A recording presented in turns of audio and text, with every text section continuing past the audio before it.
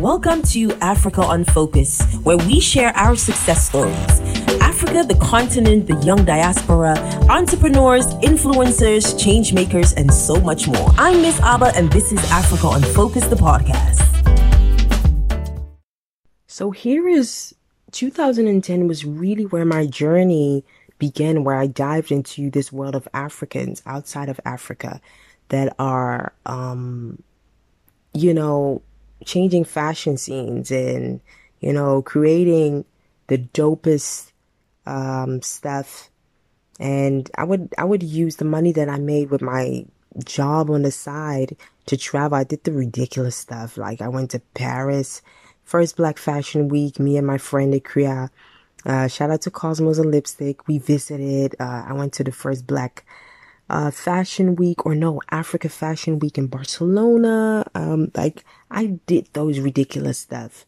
I haven't gone to the New York one though, but I really enjoyed doing it and discovering on why people do this and seeing the whole art side develop and everything was really it was really something I enjoyed doing. And my plan was to one day bring out a magazine that could bring out this content that could do as well as Glamour magazine. But that when doing that in reality takes way more work. It's easier said than done. There's so much. I've seen a lot of people wanting to make this change, but that's a whole nother topic. Anyway, so through the writing experiences where I got in touch with the founders of This is Africa. This is Africa / Ghetto Radio was in short an international African platform that shared the opinion of young Africans from around the world. And the Ghetto Radio part was like one of Kenya's top 3 radio station. It focused on the youth. It was unique. The language used on that radio station was like street slang. It was doing so well. And the This is Africa part was the part which was more of like an international platform where influential people from journalists and whatever, bloggers and everything, create content for. And I got in touch with them and I got on board as a freelance writer to write on African fashion and art, because basically that was the area where I focused on and could write about and knew a lot of things about. It was awesome to do it. I got paid a little money for it, so I really felt interesting. That was my first writer's job.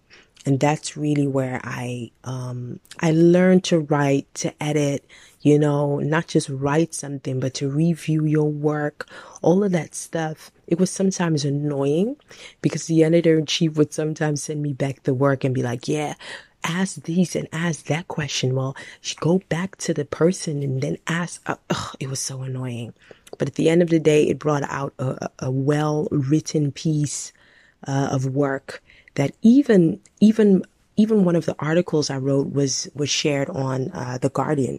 That was a piece on the development of African fashion to the world, basically. That was really cool to see that.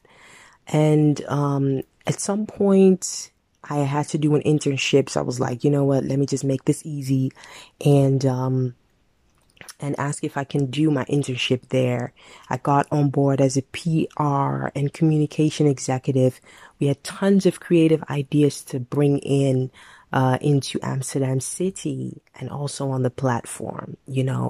There is where the rise of Facebook happened. So I really got to learn how to implement social media for your content in an effective way. And also kind of direct your writers as to where you want to go and to think of how to put on an impactful platform. One of the things that I also discovered was that you need funding. This is Africa was a well-funded platform, so was able to pay writers, was able to dig and get content that they were really looking for. Abina Online started growing. I got in touch with like 3 or 4 writers that really were interested in the content that I was bringing, and they got on board as contributing writers. It was really fun. And these writers were like all over the world. We had one from Rwanda. We had one which was a local Ghanaian writer. It was really cool to do. For me, it wasn't really something that I thought, let me create a business of this, because it was so much fun. And my passion was really to really be part of a culture, influential within a culture of Africa, outside of Africa. So it was, my slogan was Africa Fashion and Lifestyle in One. It was really cool to do.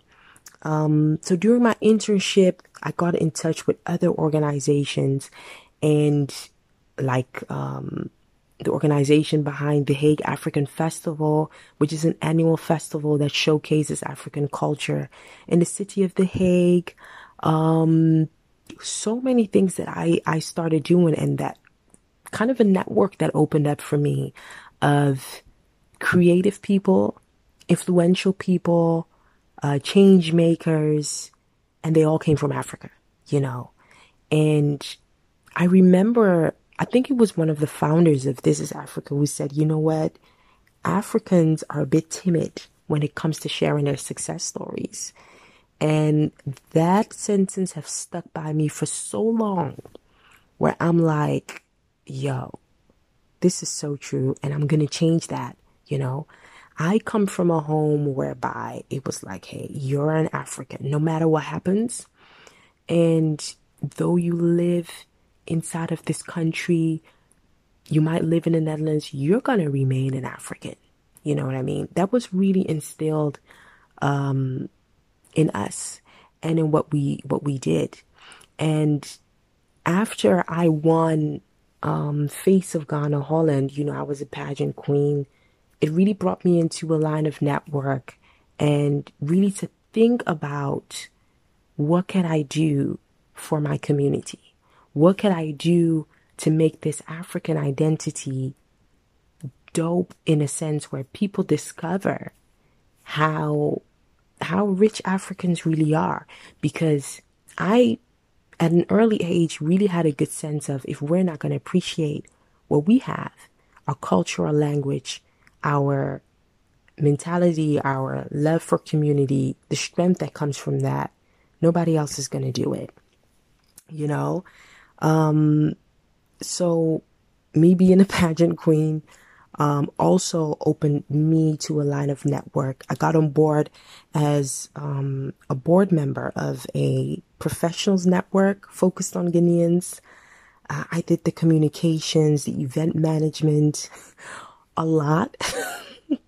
I'm laughing because what I ended up doing really made me like an experience, really like developed my skill in communications, presenting, organizing, having vision, working things out.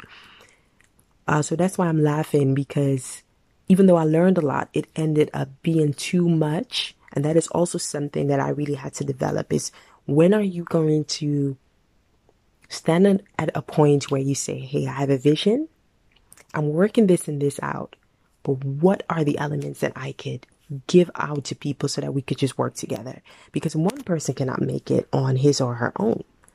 It's not possible. So, but back to that, I got involved as a board member. I did a bit of radio as well for Ghana Today. This was way back in 2000 and was it 12? Wow, I really need to check the date. But there I had like an entertainment gossip show type of thing. But I kind of realized that, gossip was not really my, I ain't got no time to be talking about Ghanaian celebrities and why they do what they do. It just wasn't for me. I did that for a few months, and I realized that to really make things happen and to really do something in radio as I wanted to, I would have to have a good team supporting me, making sure I have the online presence as I should, making sure I have the outreach. And I didn't feel like I had that at the time. So I had to kind of draw back and really figure out how I was going to do this, because presenting has been a natural skill. Like, so much to the point that I would be asked last minute to an event and I would just host the thing, put things together, and I could just speak through it. You know what I mean? It's an effortless skill, talent that God has given me. Doesn't mean that it should not be sharpened, but it was really my thing. Next to the music, because music is actually my first discovered talent. My mom put me on dancing as a young girl when I was around 6. I think I danced for about 3 years, and then in my teens danced for an additional 2 years. So I know the basics of dance. I'm not pro. Music came along when I was around 12. So, you know, being on a stage, performing and stuff was really like my passion. Yeah, music was my heart. Music is my heart. That's really the number one thing that I really love. But having other talents, it's not the only thing. Actually, as a whole, it's a performer that I am. You know what I mean? And, discovering that it really put me within a network of successful Africans, and having from the period of winning Face of Ghana in 2009, I often traveled back to Ghana. I shouldn't say, let's say from the period of 2013 is where I really traveled a lot. It was every year or something like that. And I also did an internship there for a few months. It was about 3 months where I worked there for a beverage company. I absolutely love it. The fact that the sun was always out. The sun is my bestie. You should see me when I travel to GH. Even the glow on my face, I just love going back home. So it really brought me back to, being around successful Africans, talking to people about, hey, how could we strengthen our community? How could we promote artistic things that someone is doing, And I really believe that this is a conviction that God has given me. I'm a person of faith, but I really believe that, Africans are not just here to be around. We should make a difference. We should set a mark.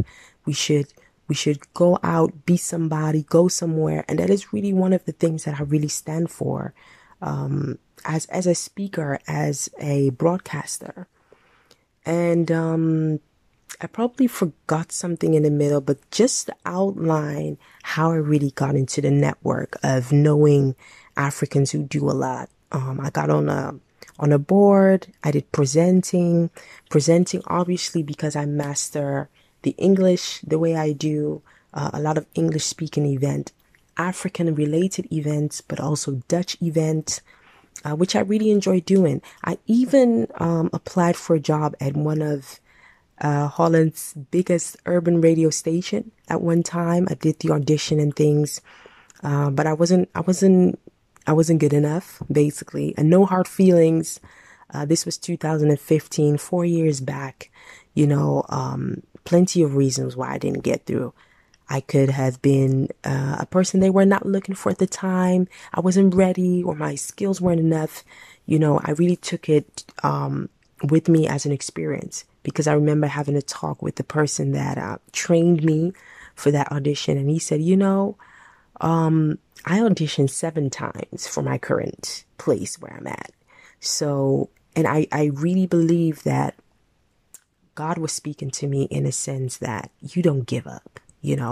One rejection doesn't mean that you don't carry the talent that I've given you.